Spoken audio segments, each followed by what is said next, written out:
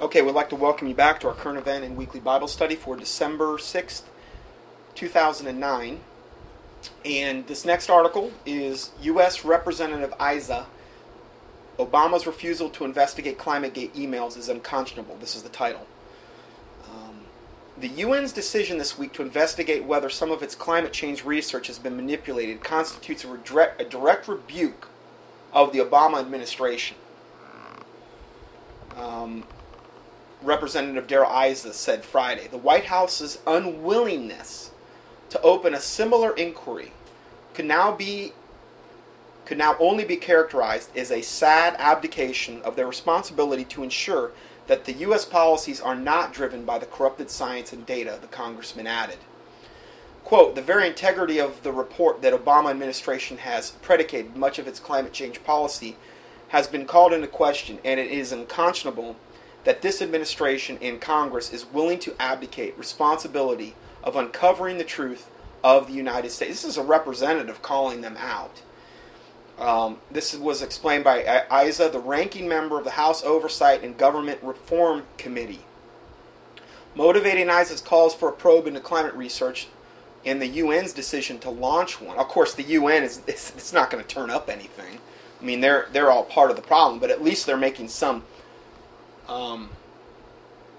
surface effort, I would say, to at least appear to be concerned. The U.S. is just totally nothing on the news, nothing of how they found out all these emails of these guys that totally debunks global warming. We talked about it last week. It's called ClimateGate. Nothing been on the news, just absolutely 100% suppressed. The only way you're going to get this type of news is through alternate media outlets. Alex Jones has been reporting on this type of thing. Steve Quayle.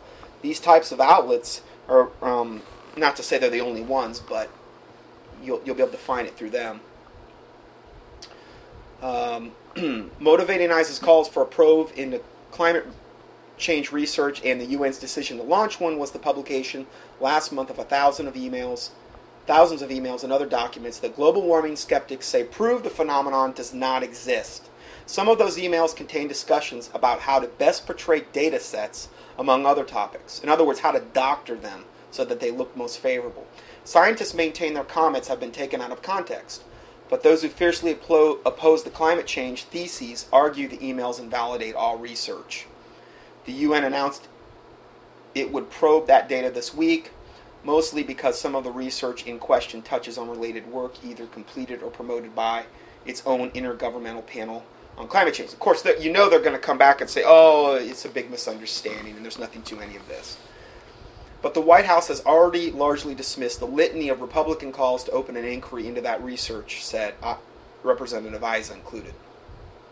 Even if a deal is reached at the UN climate change talks in Copenhagen next week, it will only be the first step towards a far more radical cuts that are in need in global carbon emissions. And again, this whole thing about this global carbon emissions and the carbon tax is all motivated through the lie of global warming, which has been totally debunked now.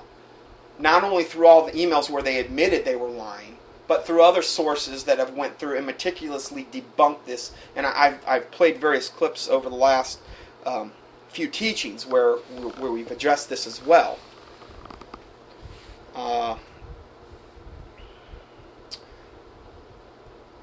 Let's see here. And who said that last statement was Al Gore, obviously. Mr. Gore said that to avoid the worst ravages of climate change, world leaders would have to come together again to set more drastic reductions than those now planned. He's just nothing more than a tool of the devil, a absolute 100% satanic liar. That's all he is, okay? He is of his father, the devil, and of his lust he will do. So, again, this is what we're talking about. Goes on to say, even a final treaty will have to set the stage for other tougher reductions at a later date, he said. We have already overshot the safe levels of CO2 in the atmosphere. He's just an absolute total liar. But this is what we should be expecting in today's day and age. And, I just pray their lies be exposed. Next article, mounting debilities and deaths from H1N1 vaccine. This is from Dr. Mercola, just from December 5th. Jordan McFarland, a 14-year-old boy from Virginia, is weak and struggling to walk after coming down with a reported case of Guillain-Barré syndrome within hours after receiving the H1N1 vaccine. McFarland left Inova Fairfax Hospital for Children in a wheelchair nearly a week after developing severe headaches, muscle spasms, weakness in his legs following a swine flu shot. Jordan is among the first people in the U.S. to report developing, or the first one we know about, okay, developing the potentially life-threatening muscle disorder after receiving H1N1 vaccine this fall. Increased cases of Guillain-Barré syndrome were found in patients who received the 1976 flu vaccine, which, again, we've reported on extensively in times past. Likewise, a young woman in France has also been diagnosed with Guillain-Barré syndrome after the swine flu shot. She was diagnosed 6 days after receiving it. That was reported from French Health Ministry. Swedish, Japanese, and Chinese health officials have also reported a number of serious side effects, including deaths of people who have received the H1N1 vaccine. In China, the Ministry of Health announced that the 2 people, including one teacher from the Hunan province, died hours after receiving their inoculations. That's not really, a good sign there. Chinese health officials have pulled all vaccines manufactured in the same batch used to inoculate the teacher.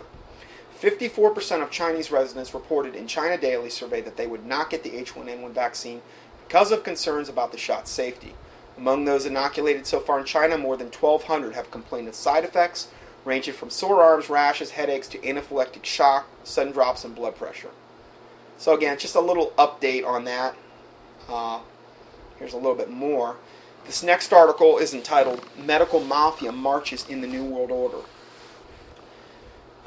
This is from Natural News. A Benedictine nun, Teresa Forcades, a former MD, gave a detailed analysis of the flawed pandemic reportage while warning of the dangers from a highly questionable vaccination for a relatively harmless flu.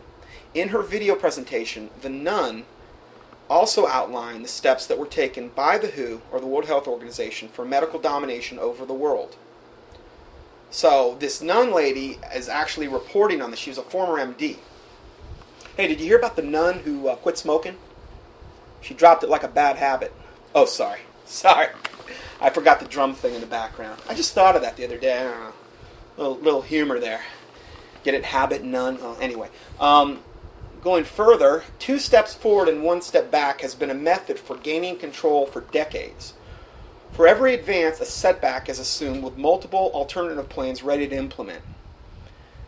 They are in it for the long haul. According to investigative journalist John Rappaport, the WHO is the arm for the CFR, or the Council of Foreign Affairs, established by Rockefeller family over 90 years ago to establish a New World Order agenda. This agenda is falsely promoted as a benefit for mankind. John D. Rockefeller also established the AMA, or the American Medical Association then.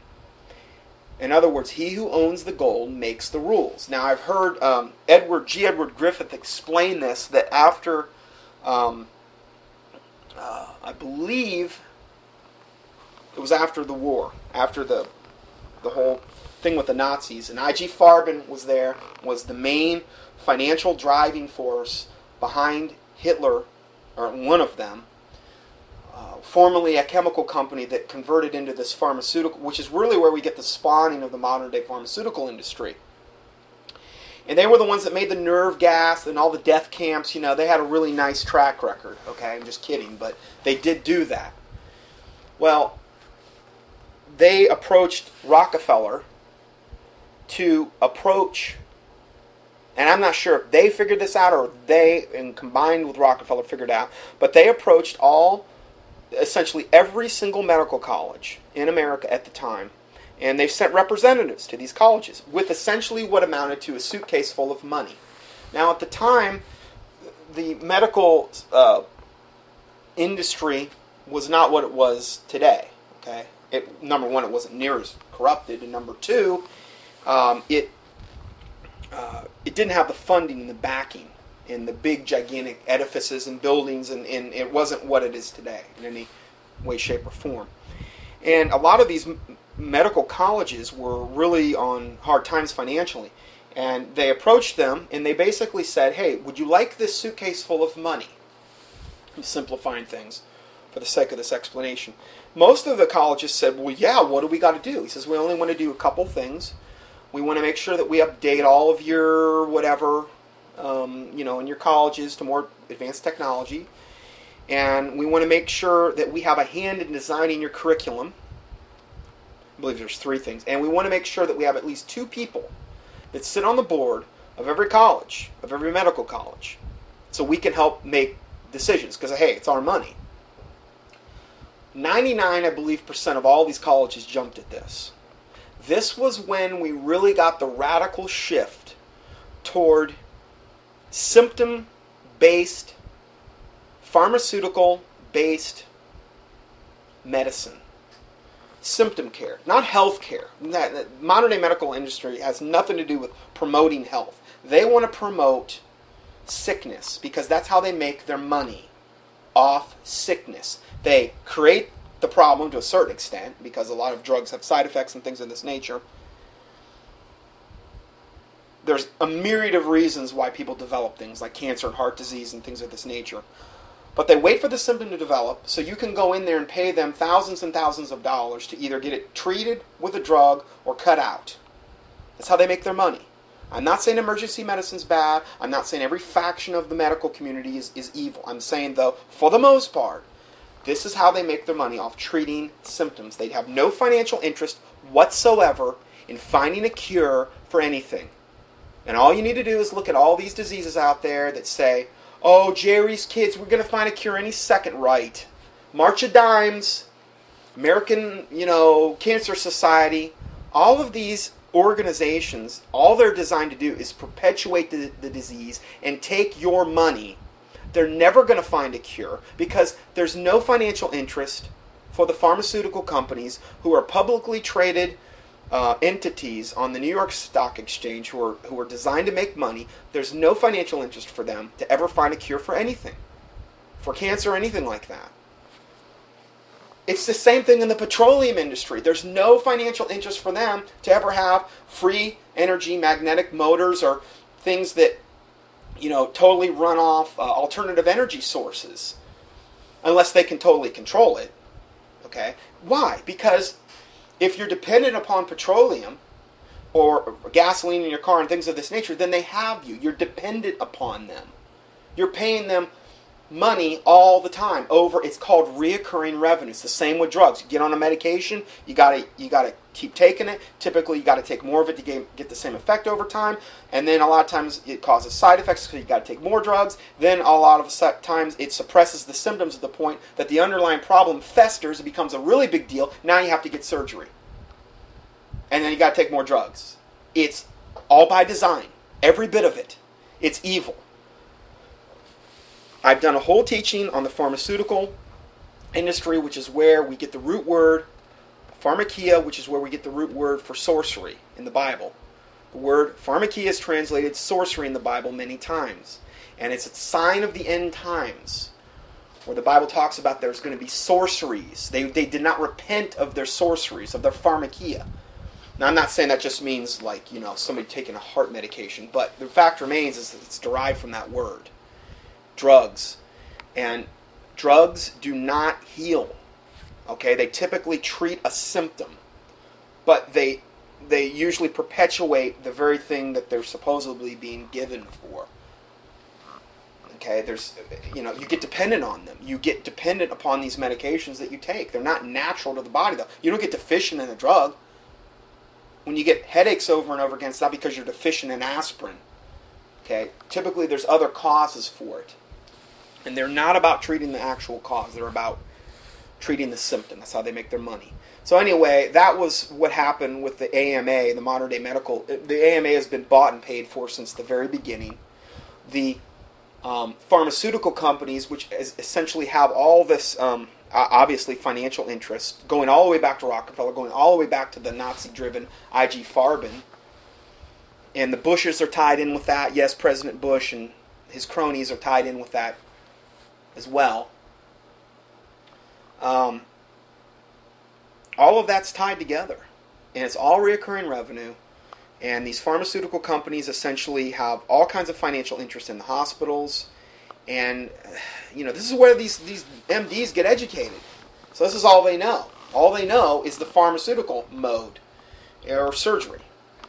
So anyway, going further, with pandemic alarms ringing, the medical monarch comes to the rescue, but it's actually a step up for world domination by a few. Fourcades points out, this nun lady, points out that the WHO charged its criteria for calling a pandemic from widespread morbidity to only widespread infections in early 2009. Now, let me read that again. Fourcades points out the WHO changed its criteria for calling a pandemic from widespread morbidity or death rates to only widespread infections. So in other words, they changed the criteria, and this is how they were able to actually impose this level 6 pandemic. The swine flu has lower morbidity than even the seasonal flu. This is what enabled the WHO to declare a level 6 pandemic with low morbidity. Through a series of prior international agreements, this put the WHO in a position to mandate vaccinations for 195 UN member nations. In other words, the criteria totally changed. Before, it had to be widespread death in order to declare a level 6 pandemic. But no, they changed it to widespread infection. Well, the death rate of this thing is like super, super low. So you could have millions of people infected and only a small percentage. But now those millions count as actual deaths, like they would have counted as deaths before. That's how they're counting them. It's unbelievable. It's like when you have a rubber ruler, you can stretch it any way you want it. Fourcades pointed out that normally the WHO makes recommendations, but recommendations become legal mandates during a stage 6 pandemic. Yet the swine flu is not even as widespread as reported. The WHO stopped counting infections in mid-summer of 2009. So not only did they use the rubber ruler to change the criteria from morbidity to just infections, they stopped counting the infections in mid-summer of 2009. So current WHO CDC statistics are highly inflated, as discovered recently by a CBS program called Washington Unplugged. Now, if you want to know more about the swine flu, I have done so many teachings on this since May. Just key in swine in the search box on my homepage, www.sermonaudio.com/Dr. Scott Johnson, Dr. Scott Johnson. And there's a little keyword search box, and you can just key in part of the keyword, and you'll find the teachings I've done on it. So, after the CDC stonewalled CBS journalists' request for accurate count of the swine flu, CBS surveilled all 50 state labs for confirmed swine flu cases. It turns out that most states reported less than 5% of the suspected episodes as confirmed swine flu, and in most states, over half of those were not any flu at all. So of the cases they had, there was less than 5% were actually H1N1.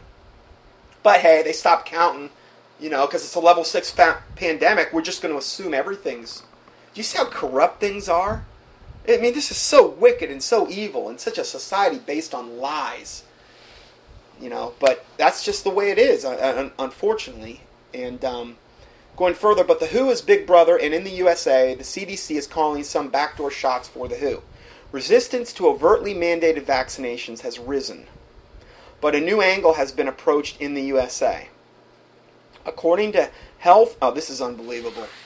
According to a health insurance industry website, the CDC has inserted a provision in this new health care bill that they're trying to pass now in the Senate to withhold health care if vaccinations are not up to date. Could you imagine that? You talk about that Gestapo technique of control. There's going to come a time when our faith is really going to, particularly in America, because we haven't been challenged. Really. We haven't really been tested in our faith. But there's going to come a time for a lot of us when, and I understand I'm not equating this with getting saved or not being saved. But as I've talked about in times past, the potential for them to insert things into these shots is very, very high.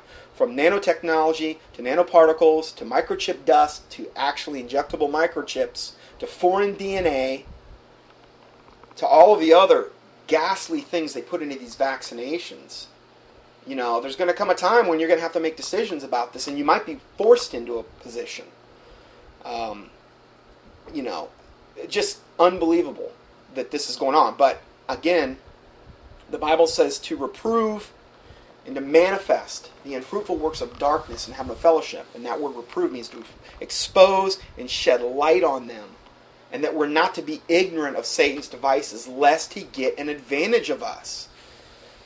So these are our motivations. We don't want to be destroyed for lack of knowledge, according to Hosea 4:6. And you know, this would be a way you could be destroyed for lack of knowledge, by taking these vaccinations.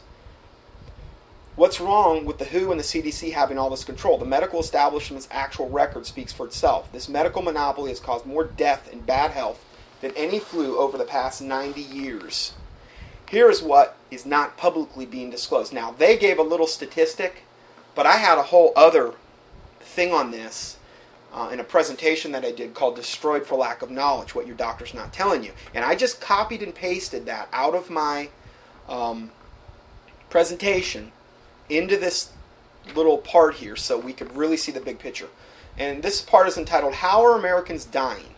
A definitive review and a close reading of medical peer-reviewed journals and government health statistics show that the American medicine frequently causes more harm than good. The number of people having in-hospital adverse drug reactions to prescribed medicines is 2.2 million.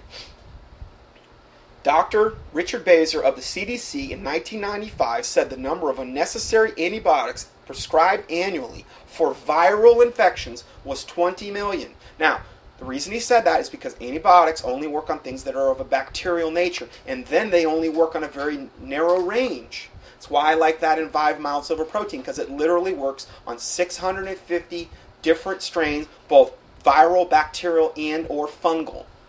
Okay? So, whereas the antibiotics typically work on 4 to 5 strains. That's it, and only if it's bacterial. So if you get antibiotics for something that's viral, it's absolutely worthless. That's the point they're trying to make. If you want to know more about that product, go to dr-johnson.com, dr-johnson.com, and to learn more about the silver. Dr. Besser in 2003 now refers to tens of millions of unnecessary antibiotics. The number of unnecessary medical and surgical procedures performed annually is 7.5 million. The number of people exposed to unnecessary hospitalization is 8.9 million. The total number of iatrogenic deaths shown in the following table is 783,936. Okay, so I give you the table, and there's a link there you can go to. So, total number. Now, what does the term iatrogenic mean? I'll read you this. This is from JAMA, the Journal of American Medical Association. This is from what they say it is.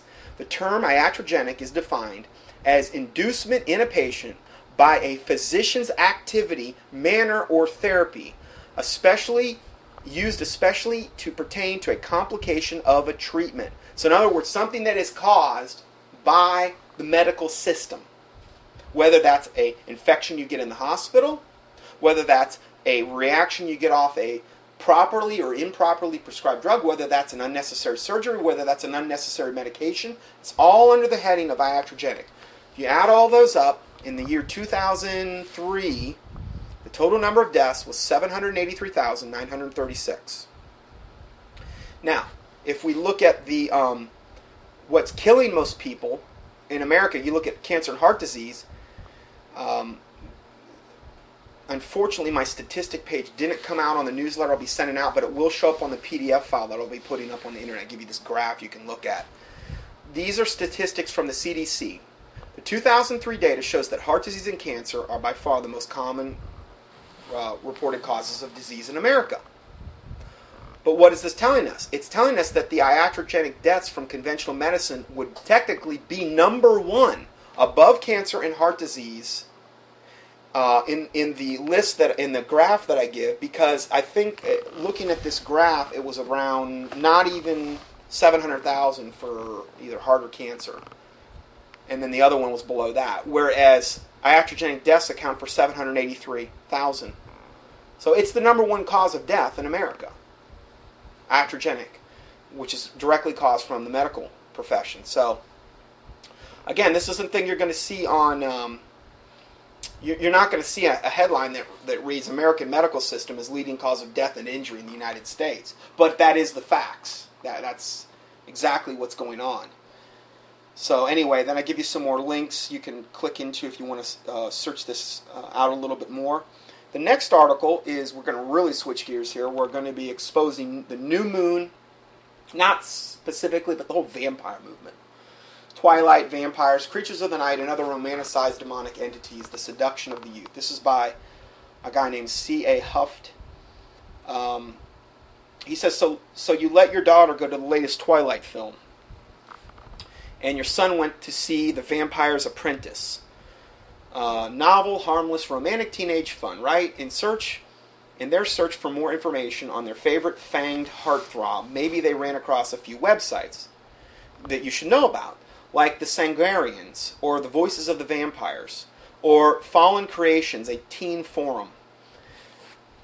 These sites list numerous articles and teaching modules to help those poor, uninformed teens to find their inner vampire. The word vampire comes from the Slavonic magar, which literally means blood monster. That's what that word means, blood monster. I mean, there is an absolute obsession with this, particularly within the females of America. I mean, I understand there's a lot of guys that are into it, but mostly the females are really, really into this. The guys are into all of their escapism, go and kill everybody video games, where they're out being some warrior for the universe, saving the universe, when they're doing nothing but sitting on a couch playing some stupid video game all day. And I'm sorry, I mean, I know there's probably some people that play them and things of this nature. It's just that you're in this alternate fantasy world that's not reality. And the Bible says to be sober, to be vigilant, for your adversary, the devil. And I mean, the Bible talks about abstaining from all appearance of evil, and the fruit of the Spirit is love, joy, peace, long-suffering, gentleness, meekness, goodness, faith, temperance. I just don't see how that plays in to these video games at all. You're going out there and you're in a world that doesn't exist except in your own mind. You're accomplishing nothing for Christ, and it's just, I just don't see it. I don't see the justification for it. Doing this. And again, I'm going to do, and I've had so many people email me and say how World of Warcraft or these types of games just about destroyed them. They get literally addicted. There is a demonic component to these games. It's like an addiction. It's like a drug. And you have to do more and more, and it's never enough. And again, you're just, at bare minimum, you're just wasting a ton of time. So, going further, it says, here is just one example of some of the articles they can look up regarding the subject of vampires. Number 1, cooking with blood. Number 2, how to protect yourself from diseases when feeding on the sick. So, in other words, if you're going to bloodlet somebody that's sick, let's say they got the swine flu, how are you going to protect yourself from their tainted blood, you know? I'm serious. These are real articles. Or how about this one? Safe bloodletting and feeding. No, your daughter won't be kissing her poster of Robert Patterson. Instead, she will be learning the ins and outs of the Sangarians, who are the ones, what that word is literally means is they practice blood drinking. When you see that word, well, that sounds like a nice word. Well, that's what they do. They practice blood drinking.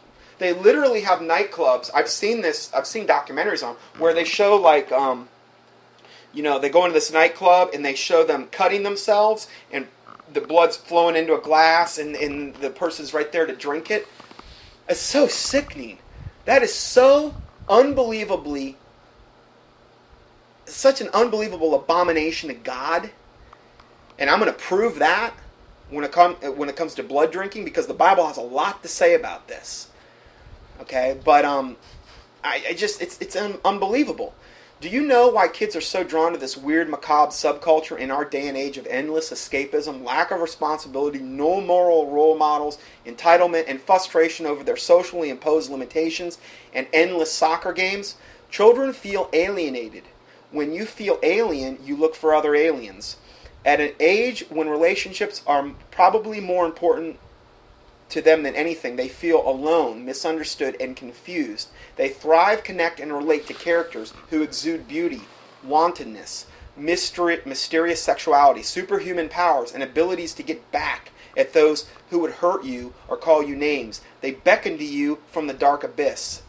They can show their friends that they may be different, but now they've found a new way to control their out-of-control surroundings, exert power, never die, never age, with a quiet confidence that if need be, you would be nothing but a late-night snack if you happen to overstep your parental bounds.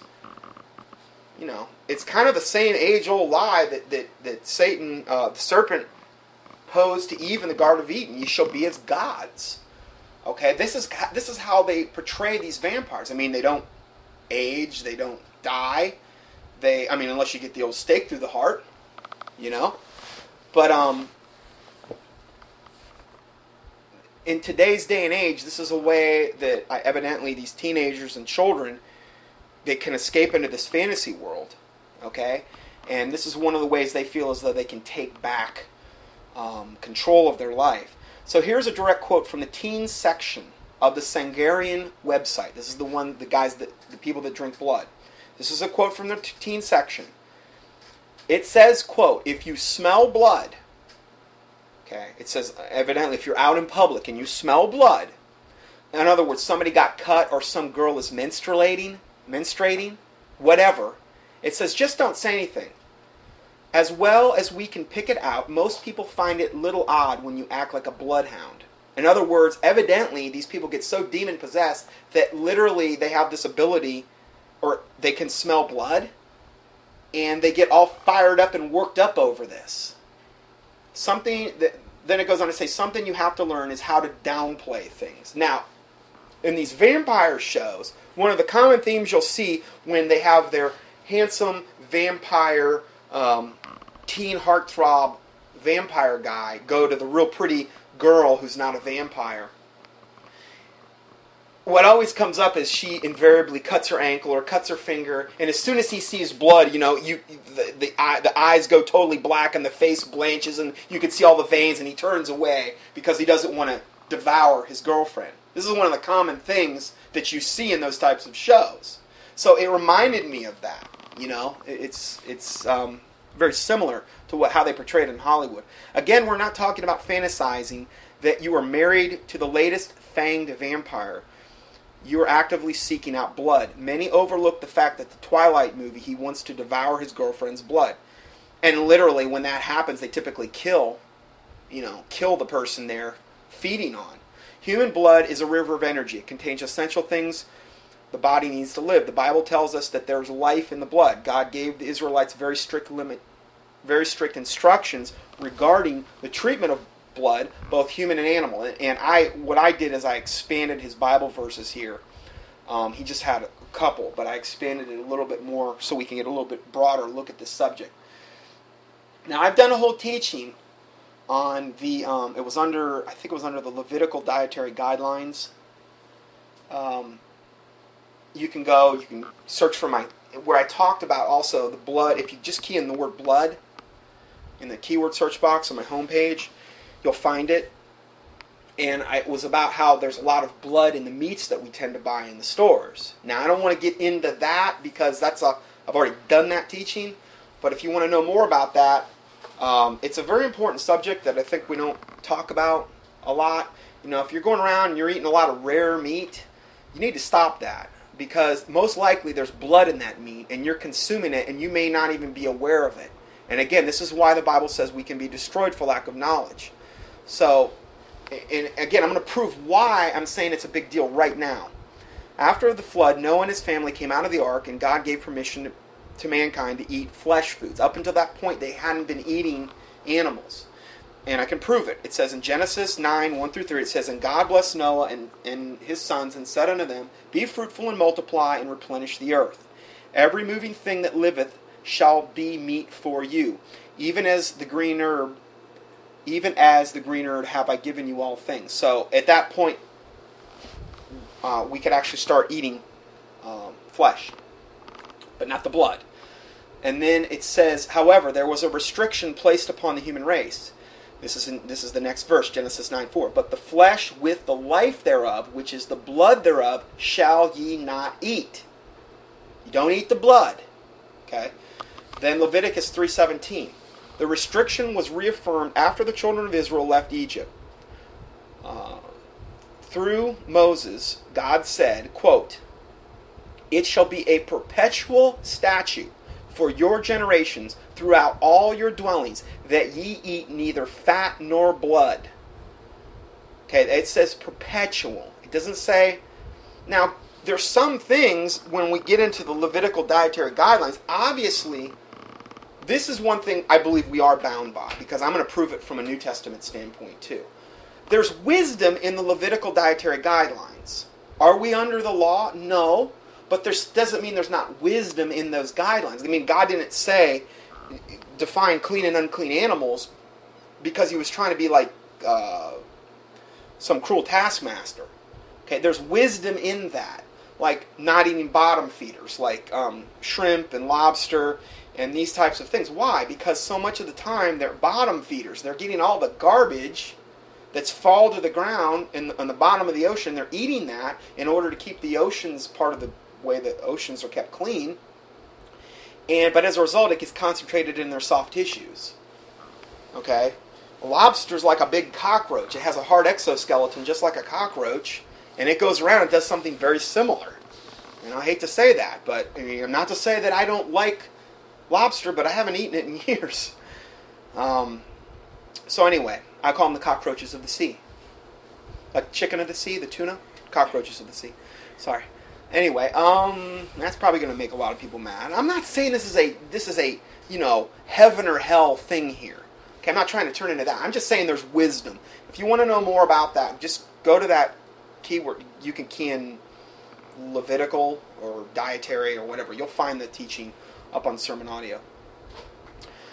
In the Old Testament, a violation of Leviticus 3:17, which was that you eat not either fat nor blood, a violation would result in the separation of the transgressor from the congregation of Israel.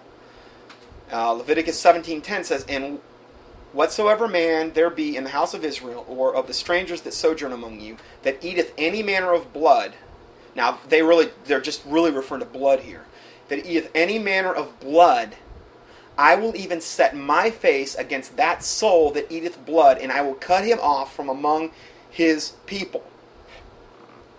Now, there's got to be a really good reason God's saying this. I mean, did God just say that for no reason? No. There's reasons, and I mean, there's health reasons, obviously, but there's also the biblical reasons that we can look at. But it was such a serious offense that God said, "I will set my face against that soul that eateth blood and will cut him off." Why do you think the devil is trying to get so many people obsessed with the vampires? What is the main thing the vampires are all about? Blood feeding. Drinking the blood. Feeding off blood. The devil is always trying to get us to rebel against God in any way, shape, or form that we can do it. And this is just one more example of that. He's always trying to get humanity to defy God. Why? Because he defied God. And he wants everybody to be like him. Why? Because misery loves company. He's trying to take as many people into the lake of fire as he can take. Get them into hell first and then the lake of fire later. Because he knows that's where he's going to end up. And he wants a lot of company there. And unfortunately, I don't know exactly what the lake of fire is going to be like, whether you're going to be separated from everybody or whether you're going to see everybody around you, but he's probably going to have a lot of company. I mean, that's about as serious of an issue as you could talk about, but that's the bottom line. He's always trying to get people to defile their bodies, and I mean, this is just one way you can do it. And then it goes on to say, it would behoove those who believe that under the gospel dispensation, mankind is free to ignore this Old Testament prohibition of eating blood with the meat, to seriously consider the special consensus that the Council of Jerusalem around AD 50 took regarding the specific topic. The Apostle James, in his closing remarks, summarized the unanimous resolution arrived at by the church at large through the Holy Spirit. Here are his words, Acts 15, 28 and 29. It says this, I believe, in two places as well. "For it seemed good to the Holy Ghost and to us to lay upon you no greater burden than these necessary things, that ye abstain from meats offered to idols." In other words, if you sacrifice foods to idols. You don't eat those. And from blood, and from things strangled, and from fornication. These are things we shouldn't eat things, meats offered idols with blood in them, or things that are strangled. And we should also not fornicate. Okay? From which if you keep yourselves, ye shall do well, fare you well. End of quote. This is from Acts 15, 28. So we were still told not to eat blood, even in the New Testament.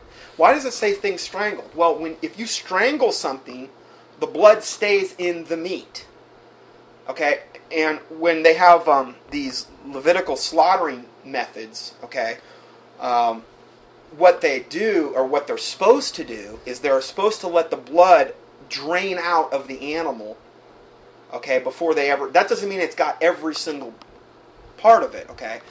And again, I got into this in the teaching, but I have found that preparing meat, number one, the best way to ensure this is to use some salt and vinegar when you're preparing whatever, particularly meat in particular has a propensity to hold blood. Some salt and vinegar tends to purge the meat, okay? And making sure that it's been cooked through, that it's essentially well done. Because if you're eating rare meat, I mean, there's no guarantee. I don't see how you can get the blood out of it. I just don't see how it's possible. But that vinegar and salt can go a long way to purging the meat from any blood. So, and what does blood taste like? Well, it would have, I mean, if you've ever, got a cut in your mouth even, it has that irony taste. So it's something that you can even, a lot of times, pick up. A lot of times, too, a lot of these sausages they make, they include blood in all these exotic organ meats, like blood pudding and scrapple and tripe and all these meats. My great-grandpa was a butcher, and my dad would tell me these stories about, oh, man, alive, all these nasty things they would make. I'm sorry, maybe some of you out there like that stuff. I don't know. It's just the thing is if I was you, I would err on the side of safety and not eat that stuff, because unless you know exactly what is in it, you could be ingesting blood. So let us not overlook that this resolution took place under the guidance of the Holy Spirit after the death of Christ on the cross and his resurrection. This verse, in other words, was given then. So now back to the original subject. There are different forms of vampirism. A popular one is called psi-vampirism. This is more of a combination between witchcraft and vampirism, since it calls for focus and meditation to physically act as a parasite to an unsuspecting victim, or also called psychic vampires. They mentally drain their victims of life force. They suck the energy from them. The danger is the person will become sick, depressed, or even die. This is a popular form of vampirism as it offers a much more tasteful alternative to feeding on someone's blood. In other words, you don't have to, puncture their veins in order to get blood. You can just psychically... Now, I've read accounts of these psychic vampires, like they'll get on a bus or something and they'll key on somebody on the bus and they'll literally... it's through witchcraft. They're sucking the energy right out of them. I'm not saying that's going to happen to a born-again Christian, but for people at large, they don't have to worry about that, because there's probably not a lot of true born-again Christians walking around in general public. In much of the popular youth literature, the idea of feeding on a human is distasteful or evil, so they turn to animals instead to satiate their desires, which is somehow okay in their minds. For the budding blood drinker, they should also know that the blood of animals can carry diseases. Animal blood is dangerous and can carry salmonella, E. coli, botulism. Raw pig blood contains trichinosis, which is this nasty parasite. Ugh, pig blood. Oh man, I tell you, it doesn't get much worse than that. Not to mention, if you aren't killing these animals yourself, you have to become very good friends with the local butcher, and the cleanliness of the blood may be a factor. Once you get past this disgusting factor, you need to begin to realize that the enchantment that has been perpetuated upon your children. Ex-vampires state that they felt a very unholy anointing. Now, I wouldn't truly say, if somebody was an ex-vampire, I wouldn't truly say they were like the Walking Dead. There's many different levels of these things, and like I said, there's people that go to these clubs and they prick each other's fingers and stuff and try to drink their blood and things like that. I'm not somebody like that isn't like what you would see classically portrayed on TV, like Vlad Dracula or Vlad the Impaler, which is where we get all the vampire legends from Transylvania. But they said they felt a very unholy anointing, like an entity entering into them and calling upon them. Sure, they were demon possessed, they were devil possessed.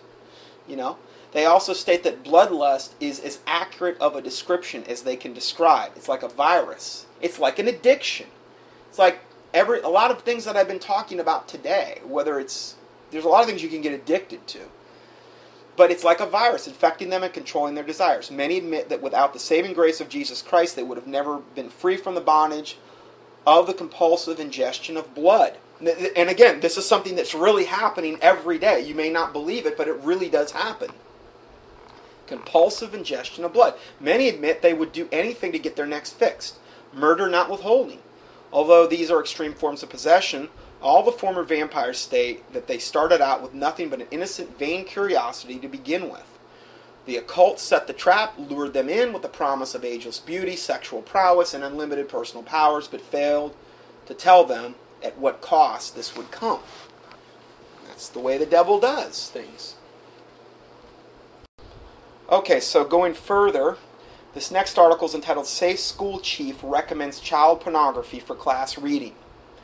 The following includes descriptions of adult themes and objectionable subject material. Now, I toned it down. I didn't leave what they originally said in here. I tried to tone it down, but I want you to be aware of this because these are the types of devils that Obama is putting in office.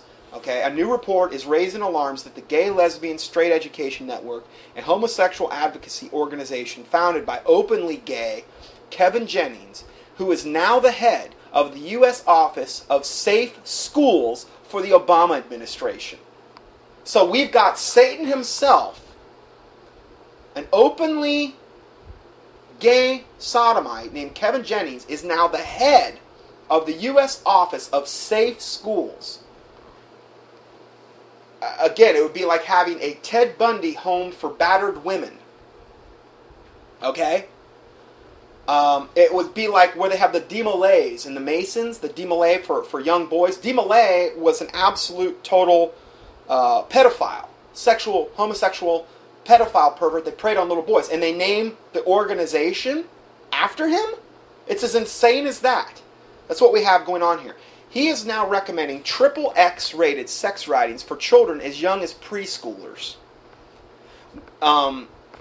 This is from World Daily Net, this article.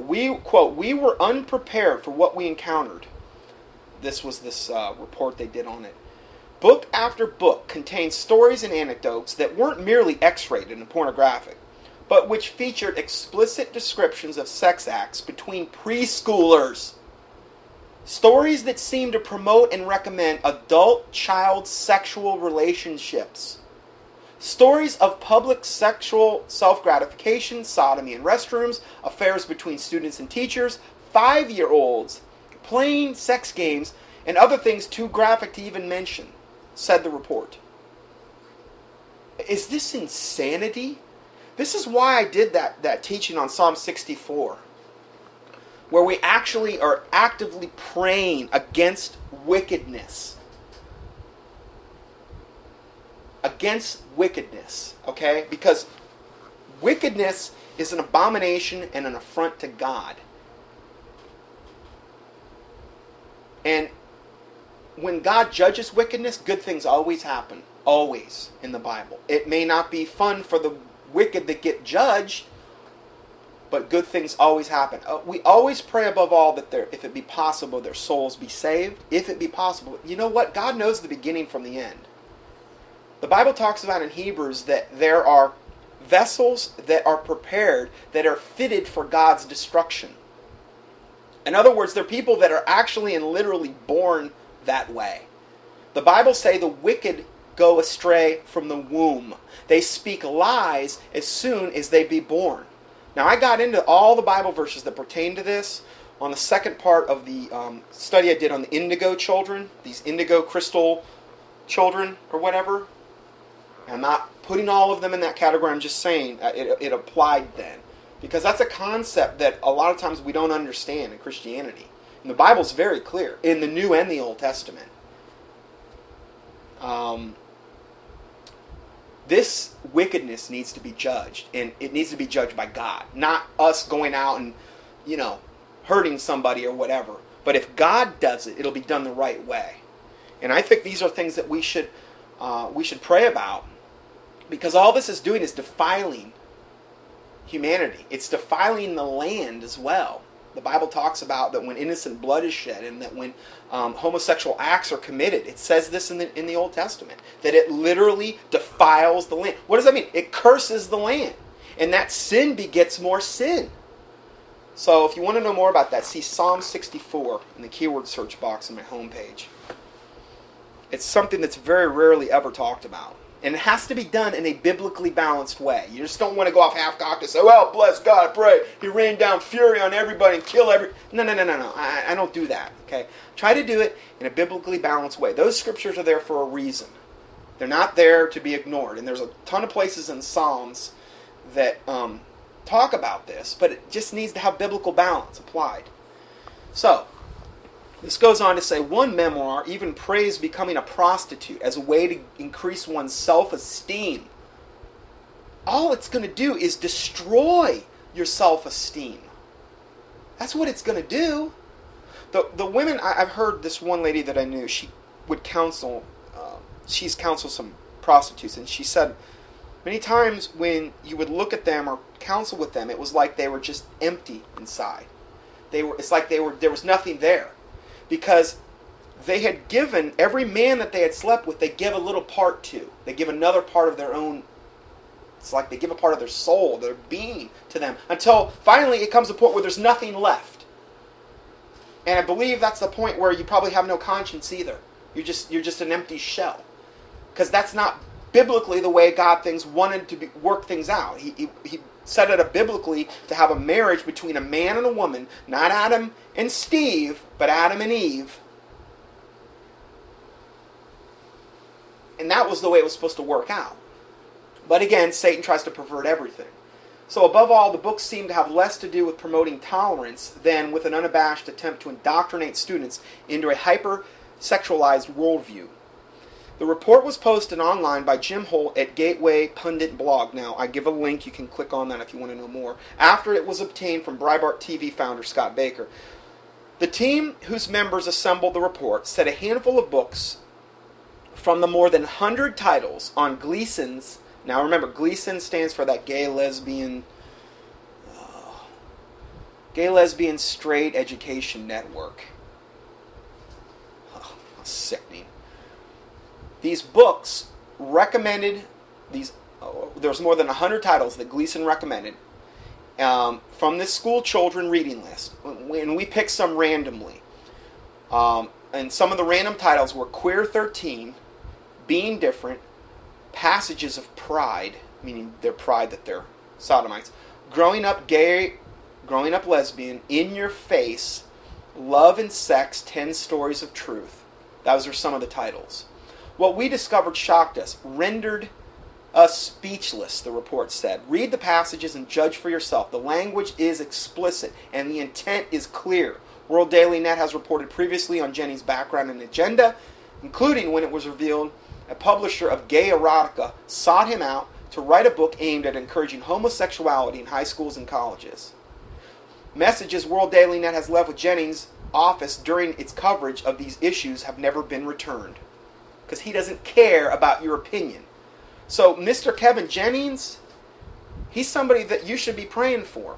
Now, I'm not saying pray that he goes to hell. I'm saying if it be possible, his soul be saved. But there's very, very few gay people, sodomites, that have been turned over to that are going to be saved. The Bible says, narrow is the way which leadeth to life eternal, and few there be that find it, and even fewer that are embracing this lifestyle. I'm not saying it's impossible, but the Bible does say in Romans 1 that they've been turned over to a reprobate mind, to do those things which are not convenient. Men burning after men, women going after women, leaving the natural use of their body. So I'm not going to sit here and put myself in God's position, but this is something I believe we should be praying against and about, because it's pure wickedness. We're supposed to resist evil. The Bible says that for this cause, Jesus Christ came into the world to destroy the works of the devil. Well, shouldn't we be like him? And prayer is our best remedy for this. And speaking out, I mean, but, he's not returning any calls or responding to anything because they don't care, what your opinion is. I left a link in here for the YouTube videos on this thing that Jesse Ventura did the other night on True TV. Now, I'm not saying I agree with Jesse Ventura about his morality and this type of stuff, but I watched this the other night and I was very impressed, I have to admit. It was on the HAARP cover-up, and it really was about as close to truth as I've seen on the TV in a long, long, long time. And I'm not saying spend, all your time in front of the TV, but this particular expose on the HAARP, High Altitude Auroral Research Project, is what it stands for. It's been this big, gigantic antenna array that's up in Alaska. I talked about it when I did the teaching on Sound of Silence and the Gwen Towers, how it can be used for mind control, how it can be used for weather control, how it can be used to set off earthquakes and tidal waves and all these types of things. They say the same thing in here. In fact, they even say more. I learned some things from this report. It was really good. I am extremely surprised they let this air. But again, the people that are in control of everything are Luciferians or Kabbalists, and Kabbalists believe that their enemies, their victims, must be warned prior to their impending doom in some way, shape, or form. And I don't know if that's the reason they did it, or, I'm not 100% sure, but... And the Lord Jesus Christ is in control. I'm not saying that that's not the case. It's just I was surprised to see this on TV. It was very good. This next article is Muslim dangers around the world. We're going to look at some percentages here regarding the Muslims. This is adapted from Peter Hammond's book, Slavery, Terrorism in Islam, the Historical Roots and Contemporary Threat. Islam is not a religion, nor is it a cult. In its fullest form, it is a complete, total, 100% system of life. Well, it's a 100% religious system of life. I would have to differ with him a little bit there. Islam has a religious, legal, political, economic, social, and military component. The religious component is the backbone for all the other components. Islamization begins when there are a sufficient number of Muslims in a country to agitate for their religious privileges. When politically correct, tolerant, and culturally diverse of societies agree to Muslim demands for their religious privileges, some of the other components tend to creep in as well. Here's how it works. As long as a Muslim population remains around 2% or under in any given country, there will, for the most part, be regarded as a peace-loving minority. That's how they're peace-loving, those Islamic people. And they're not a threat to any other citizens. Now, this is the case in United States, Australia, Canada, China, Italy, and Norway. They give these percentages of, like, United States, 0.6%. I'm not sure if that is accurate right this second. This is from December 3rd, 2009, so I would imagine these statistics are very much up to date. Now, at 2 to 5%, when they occupy that much of the population, they begin to proselytize from other ethnic minorities or other disaffected groups. Often the major recruiting is from the jails and among street gangs. Now, I know this goes on in modern-day prisons in America. And particularly they target the black men. And you'll see them in there, and they convert to Islam in the jail and all this other stuff. Now, this is happening primarily in Denmark, Germany, United Kingdom, Spain, and Thailand, which is, they're in that 2 to 5% range. Now, from 5% on, they exercise an inordinate influence in proportion to their percentage of the population. For example, they will push for the introduction of halal, which is clean by Islamic standards, halal food, thereby securing food preparation jobs for Muslims. They will increase pressure on supermarket chains to feature halal on their shelves, along with threats for failure to comply. This is occurring in France, Philippines, Sweden, Switzerland, Netherlands, Trinidad, and Tobago. At this point, they will work to get the ruling government to allow them to rule themselves within their ghettos under Sharia, the Islamic law. The ultimate goal of the Islamists is to establish Sharia law all over the world. When their Muslim population approaches 10%, They tend to increase lawlessness as a means of complaint about their conditions. In Paris, we are already seeing car burnings. Any non-Muslim action offends Islam and results in uprisings and threats, such as in Amsterdam, with opposition to Muhammad, cartoons, and films about Islam. Such tensions are seen daily, particularly in the Muslim sections in Guyana, India, Israel, Kenya, and Russia. After reaching 20%, the nations can expect a hair-trigger rioting, jihad militia formation, sporadic killings and burnings of Christian churches and the Jewish synagogues. In other words, this whole report is, if you give them an inch, they're going to take a mile. That's what this is all about. And Satan is so good at this particular concept. Now, at 40% of the populations, the nations will experience widespread massacres, chronic terror attacks, ongoing militia warfare, such as in Bosnia, Chad, and Lebanon. Now, they give the percentage of Muslim population in those countries. Now, from 60%, nations experience unfettered persecution of non-believers, of all other religions, including non-conforming Muslims, sporadic ethnic cleansing or genocide, use of Sharia law as a weapon, and jizya, which is the tax placed on infidels, such as in Albania, Malaysia, Qatar, Sudan. After 80%, expect daily intimidation and violent jihad. Now, that word jihad means holy war. It means to make jihad against the unbelievers and the infidels. The Quran, and I've quoted all these verses in times past, commands their followers to slay and kill all infidels. You either convert them, or you kill them, or you slay them, or you behead them. There's many, many quotes in the Quran that say that. But remember, it's a religion of peace and love and tolerance. Now, we got to keep that in mind now.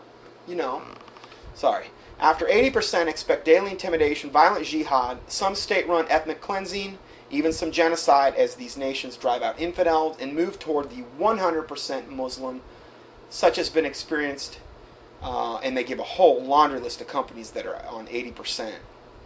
Now, 100% will usher in the peace of Dar es Salaam, which means the Islamic House of Peace. Oh, right, peace. The hypocrisy of this devil religion knows no bounds. I've done several teachings on this too. Just key in the word Islam or Muslim, part of the word in the keyword search box on Sermon Audio, and you'll find it. So, this is under 100% Islamic occupation. This is supposed to be peace because everybody is a Muslim. The madrasas are the only schools, and the Quran is the only word, such as in Afghanistan, Saudi Arabia, Somalia, and Yemen. Those are some places I really don't want to go, unless God tells me to, but wow. Unfortunately, peace is never achieved, as these 100% states, the most radical Muslims, intimidate and spew hatred, satisfy their bloodlust by killing less radical Muslims. Why? Because they're lukewarm. See, most of the people that you would consider a peaceful Muslim are just lukewarm. Why? Because they're not being fundamental to their faith. They're not being fundamental Muslims, fundamental to the Quran, like a fundamental Bible-believing Christian tries to live by the fundamental principles of the Bible and adhere to them. Somebody that's a lukewarm Muslim maybe will come out and say, oh, it's a religion of peace. Well, you're not reading your Quran. You need to go back and reread that thing. Because you should be strapping on these nail bombs and running into these little cafes and killing as many Jews and non-Muslims as you can. That's what the Quran tells you to do.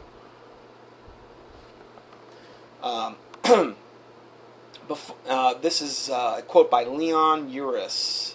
He says, before I was 9, I had learned the basic canon of Arab life.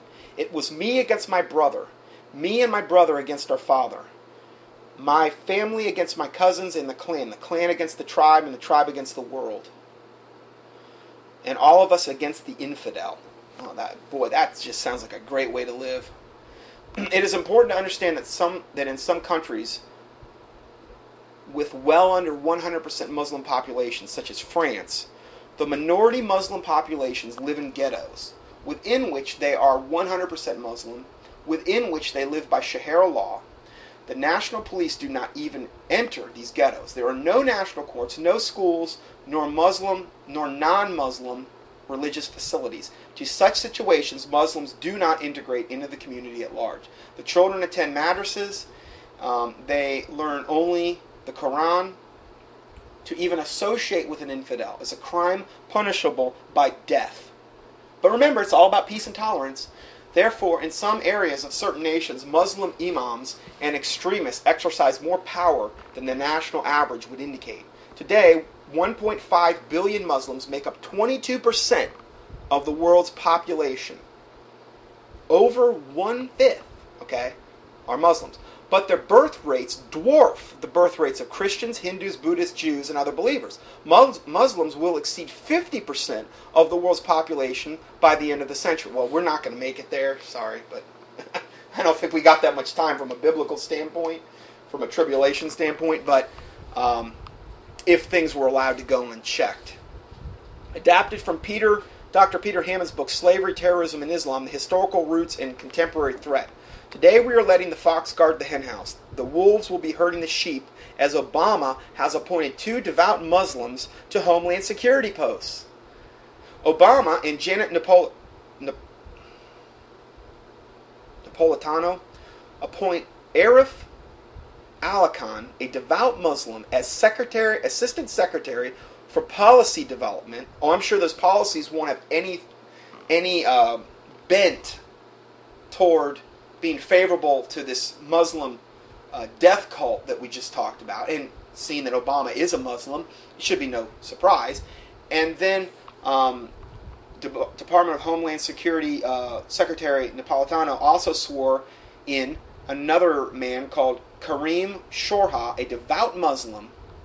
Again, they defined both as a devout Muslim.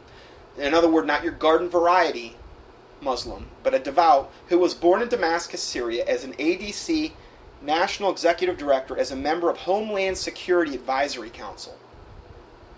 Homeland Security? You got Muslims appointed to this? And their Quran tells them to kill and slay the infidel? That sounds like a recipe for disaster. Note, has anyone ever heard a new government official being identified as a devout Catholic or devout Jew or devout Protestant? Highly unlikely. Devout Muslims being appointed to critical Homeland Security positions? Doesn't this make you feel safer already? Was it not a devout Muslim who killed 13 at Fort Hood? Please forward this important information to any who care about the future of our respect. And I did a whole teaching on that Fort Hood thing. Okay? And I understand he may have been a patsy to a certain extent, but the fact remains is the guy was a devout Muslim, and he finally was true to the Quran in the end by doing what he did. Okay? Because guaranteed the people, the hardcore Muslims, and they viewed what he did as a very honorable, good thing. This is from Pastor Jason Barlow. He put this out. And that's our current events for today. Okay, so I'll go ahead and close this out in a word of prayer. Heavenly Father, we do thank you for this day and time you've given us.